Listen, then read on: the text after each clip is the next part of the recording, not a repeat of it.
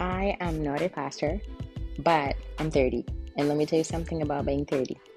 Jesus was saving the entire universe at 33, so no pressure. You got about 3 years to do that. But lucky for you, you are already saved, redeemed, and blessed and forgiven. So, this is not a podcast. This is a discussion where we'll talk about everything and anything on how to stay at the feet of Jesus, but most importantly, how to stay blessed and prayed up always.